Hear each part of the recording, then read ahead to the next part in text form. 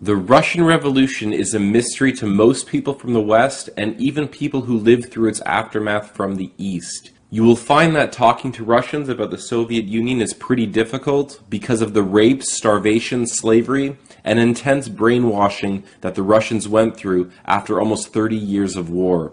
It's the exact same thing when trying to talk to Germans about Nazi Germany. It's almost impossible for very similar reasons. The brutality and torture that both the Germans and Russians experienced, followed by the re-education processes, it will make perfect sense to you why it's such a difficult topic and why they are so surprised and confrontational when they hear someone arguing the opposite of what they learned in school. Germans actually had to go through an intense denazification process after they were tortured, raped, and starved, and the Russians went through something similar. They were also told how evil they treated the Jews, and they were made to feel guilty as anti-Semitism became illegal after the Jews had destroyed and conquered their countries. Now Aristotle said, "Give me the child until he is 7 and I will show you the man." This is what we're dealing with, a century of Jewish communist brainwashing. Now, you might meet 1 out of 10 Russians who will say life was great under the Soviet Union, but that's comparing it to Eastern Europe today, which is a mess. It's not comparing it to life under the Tsar. Through this series, I'm going to show you how the Russians under the Tsar were becoming one of the most prosperous people as Russia stood to become the new world power, having the largest gold supply in the world and a gold-backed currency with high-paying salaries for the average Russian. The Tsar's rapidly expanding railroad projects into Asia threatened to weaken England's naval trade, and if the revolution never happened, the Allied Entente would have been forced to give Russia Constantinople and the Bosphorus and Dardanelles, as promised in the Constantinople Agreement, which would have made Christian Russia unbelievably powerful. Now, through deconstructing the Russian Revolution, we can begin to make more sense of both World War I and World War II, which will help us understand our world today. I feel that it's up to us in the Western world to re-examine history and give a voice to those in Europe, as it seems like North America and Western Europe will soon experience everything that Eastern Europe and Germany experienced, but with a Muslim Asian twist. That is, unless the European nations can wake up soon and return to their ancestral foundations. Now, the Russian Revolution is a misleading title because it was really about destroying Russia and replacing its leadership with non-Russians.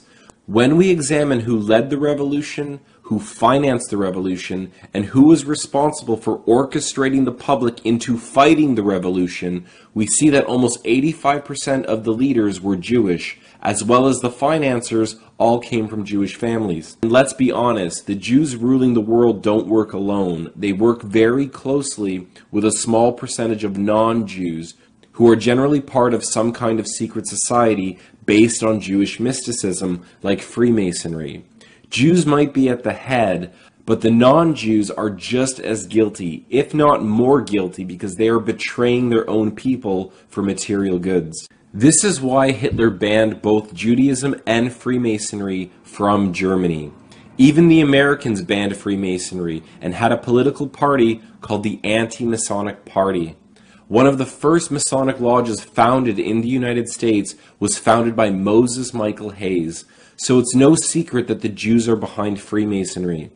But the truth is, these psychopath Jews would have zero power if they didn't have their non-Jewish arm, the traitors in our society.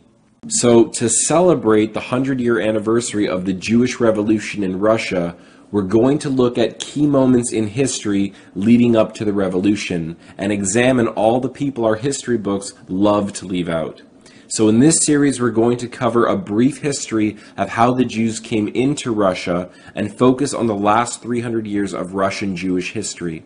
Part 1 will cover the origin of the Jews in Russia, and we'll stop at Ivan the Terrible. We'll continue in Part 2 with the Romanov dynasty and the Jewish Masonic Revolution, known as the Decembrist Revolution, that mirrored the French Revolution. So let's follow the timeline of the Jews in Russia. Now, because the Russian Revolution is directly linked with Jews returning to Palestine after almost 2,000 years since their exile, we have to look at the Balfour Declaration, which was signed November 2nd, 1917. The October Revolution would start 5 days later on November 7th, or October 25th, according to the old Russian Orthodox calendar, hence why it's called the October Revolution. This is important because the Jewish Rothschilds were known for hating the Tsar and the Christian Russians, as they had been funding all the wars against them previous to the revolution. Now, I hate having to talk about the Rothschild banking family so much, but they were and still are the most powerful bankers in the world, and they stood to lose a lot of power if the Tsar wasn't destroyed. So we're going to begin with a very basic crash course on the Jewish exile from Palestine or Judea between 70 AD and 135 AD, and look at how they ended up in Russia. So we're going to begin by showing that the Jews lost their homeland and temple by massacring Christians, revolting against their empire, corrupt banking practices, and corrupting religion, only to take back their country almost 2,000 years later with the hopes of rebuilding their temple by massacring Christians, revolting against their empire, corrupt banking practices, and corrupting religion. So it's very important to make this connection and show you that this is in fact a 2,000-year-old rivalry between Jews and Christians. World War II, for instance, was really Christian Europe fighting Jewish Bolshevism. No matter what your high school teacher tries to tell you, this is what it was about. It was Talmudic Jews and bankers controlling the Western world who had built an army of forcefully converted atheists in Russia. The Jews wanted to take control over Germany, who had just removed all the Jews from power. This is why the Germans used an Aryan grammatic cross, or a swastika, as their flag, and had the words "God with us" written on their belt buckles, as they reopened all the Christian churches that the Jewish Soviets had shut down. Now, the Jews in Judea back in 70 AD also revolted over cultural changes. It's a lot like today. You have the ultra-religious groups who are opposed to westernization, while a lot of the Jews in Israel are very Western and don't agree with the religious Jews. This was the case 2,000 years ago when there was a clash of Hellenized, Romanized Jews, so Western Jews, versus the more religious Eastern Jews. This can be viewed as the Sadducees versus the Pharisees. These were like two political factions, two political groups. The Sadducees only believed in ruling the nation according to the Torah, the first 5 books in the Bible, Genesis to Deuteronomy, the 5 books of Moses. While the Pharisees taught the oral law, which today we call the Talmud or the Talmud. The Talmud is really rabbis interpreting to you what they think the Bible says. And there's some pretty disturbing stuff in the Talmud. So the Sadducees were kind of like an agnostic atheist group. They didn't believe in an afterlife, and they really only cared about traditions and culture. But they welcomed Roman technology and Roman culture at the same time. And this is majority of the Jews today. They don't really care about the God of the Bible or religion or the afterlife. They are culturally and racially Jewish. They consider themselves secular Jews, not religious. They're more agnostic or spiritual. So we can look at Zionism as the transformation of Jews from religion back to race. The Jews survived without a homeland because they were also a religion. Now, my agnostic Israeli friends will often laugh at me for believing in the Bible. Even my rabbi laughed at me for believing in Moses, while these people use the Bible that they don't believe in as the reason as to why the Jews own Palestine and have a right to be there. Think about that. So the last time the Jews ruled in Palestine was in 70 AD.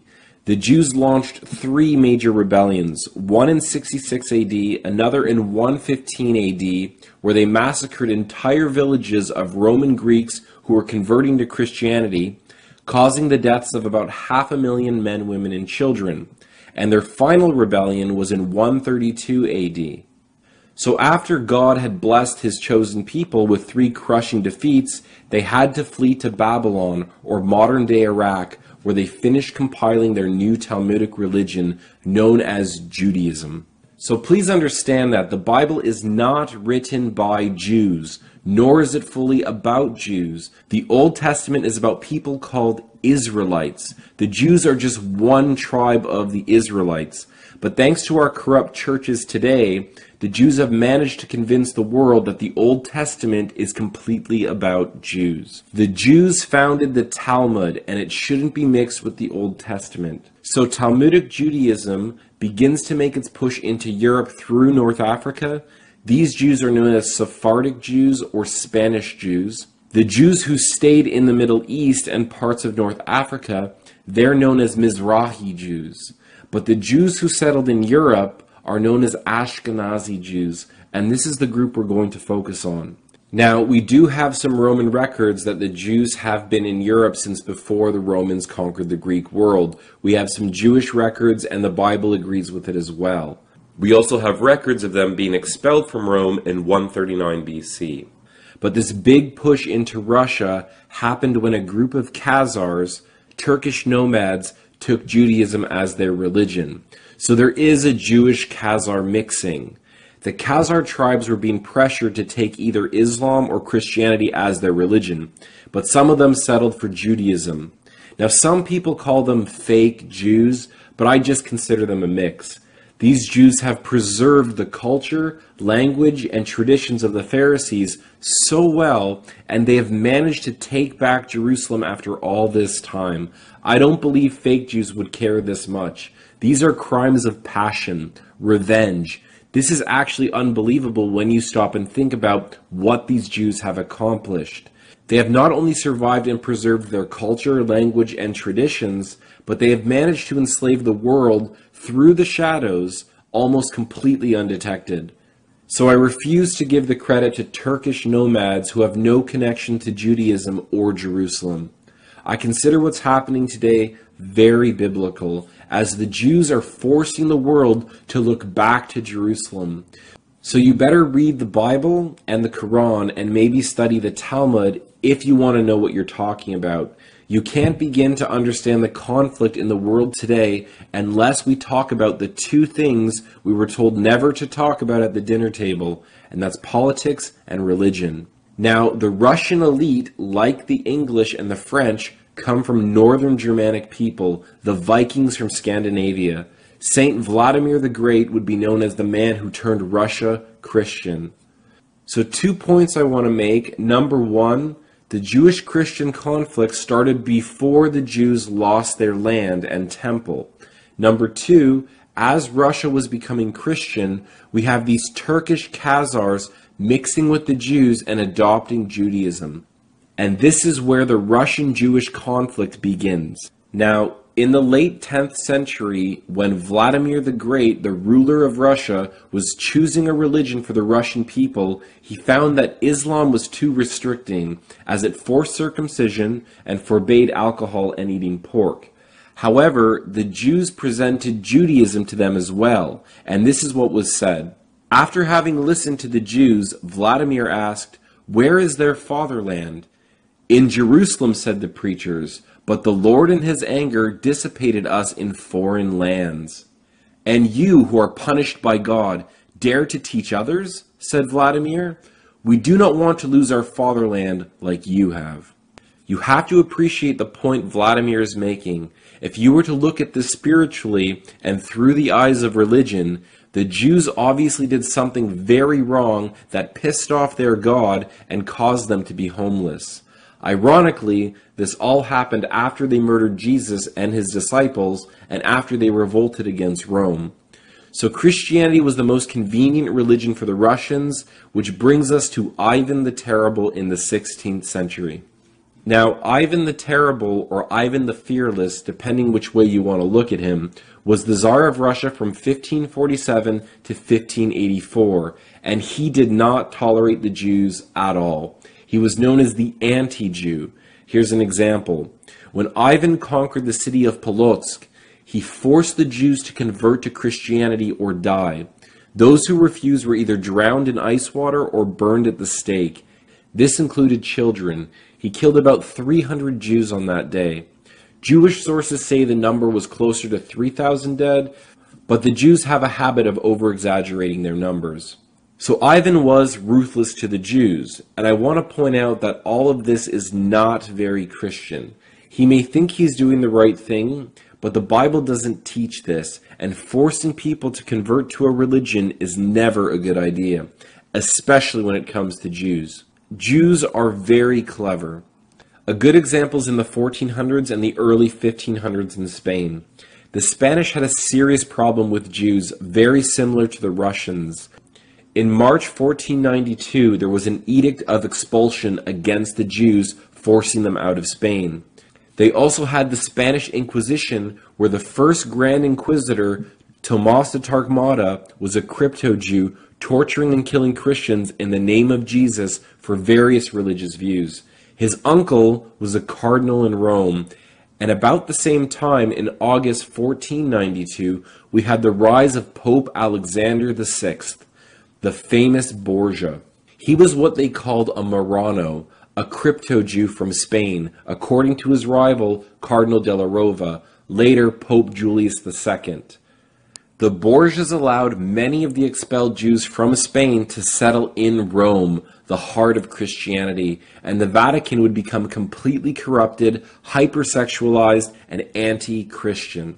At the same time, the Medici banking family, who were engaging in usury and enslaving the people with debt, had an extremely close relationship with the Jews of Europe. Now, back then, the rule was Christians couldn't lend money with interest, but Jews could. So if you didn't have a leader or a king restricting the Jews from practicing this, the Jews had a serious advantage over Christians, and Jews loved bribing leaders to allow them to practice their religion. The law in the Old Testament hints that you can lend interest to strangers or foreigners and not your brothers. This is written by Moses in the book of Deuteronomy, but this is something Jesus completely forbids. So it was stuff like this that caused the rise of Martin Luther and divided the church, causing the rise of the Protestant Reformation to fight the Catholic corruption that peaked as the Jews were becoming Christians. So there's a lot of reasons why the Tsar didn't like Jews. They just seemed to bring division, debt, and chaos everywhere they went. In fact, Ivan hated the Jews so much that he refused to let Jewish traders even enter his country. Poland was a country dominated by Jews, and there was a time when Ivan the Fearless had a group of Polish Jewish traders arrested and their goods seized. And this is what was said between the King of Poland and Ivan the Fearless. "You do not let our Jewish tradesmen with their goods into your country. Some were arrested and their goods were seized at your orders. However, our peace agreements state that our tradesmen can come with goods into your country, and you can come into my country, and we follow these agreements." Ivan responded, "We have written to you many times about this, letting you know about the awful things the Jews do in my country, making people abandon Christianity, bringing poisonous potions to our land, causing a lot of trouble to our people. We cannot allow the Jews to come into our country, for we do not want to see any trouble here. On the contrary, we want God to let my people in my country to live in peace without any trouble. And you, our brother, must never again write to us about the Jews." So while Ivan is known as the Terrible, he had good intentions. He understood the dangerous mentality of the Jews, who aren't loyal to their host nation and its people, as they are known for undermining the very people who were nice enough to give them a chance to live amongst them in peace. It really is amazing how we've all been conditioned by the Jewish media to hate the Christian system that made us the most prosperous nations in history. And by rejecting our ancestral foundations, we have replaced it with a Jewish system of usury, debt, and slavery. So make no mistake, we are slaves to bankers. Now, it doesn't matter if you believe in God or that Jesus walked on water or not. What's important is that you believe in the morals and the values taught by Jesus, which the Jews despise. This is what Jesus said, "If I do not the works of my Father, believe me not. But if I do, though you believe not me, believe the works, that you may know and believe that the Father is in me and I in him." Jesus rose up against the Jewish bankers. He taught children to respect their parents and the elderly. Jesus said to husbands, love your wives and give your lives for them. Wives, honor your husbands. Parents, raise your children. Help those less fortunate than you. Love your neighbors as you would yourself. Show mercy to your enemies, because some of your strongest friendships will come from people you once considered your enemies. And the greatest thing a man can do is sacrifice his life to save a friend. This is the example that Jesus set as he destroyed the Jewish system. This was the system Ivan the Terrible was trying to protect from the Jews. Again, you don't have to believe in Jesus, but I challenge any of you to deny his principles and show me a system that has achieved more for mankind than European Christianity. Christianity does not teach us to be a doormat and let people walk all over us. The New Testament does not teach us to be weak. It's the opposite. Jesus does not teach us to forgive child rapists and murderers, and the Apostle Paul makes it clear. For if I be an offender or have committed anything worthy of death, I refuse not to die. So just because Jesus saved a woman from being stoned to death for cheating on her husband, it doesn't mean we have to forgive grown men when they commit serious crimes. Paul has no problem being put to death if he is guilty of something worthy of it. Politicians committing treason against its people, murderers, serial rapists, and so forth, they should not be welcome in Western societies. So please don't think that the Bible teaches that we should be forgiving child-raping pedophiles like our Jewish-dominated court system does. Look at what Jesus said he would do to someone who offended a Christian child, and you tell me if Jesus wouldn't have a child rapist killed. And whoso shall receive one such little child in my name receiveth me. But whoso shall offend one of these little ones which believe in me, it were better for him that a millstone were hanged about his neck, and that he were drowned in the depths of the sea. In part 2, we will begin with the Romanovs and go over the Jewish Masonic revolt known as the Decembrist Revolution of 1825.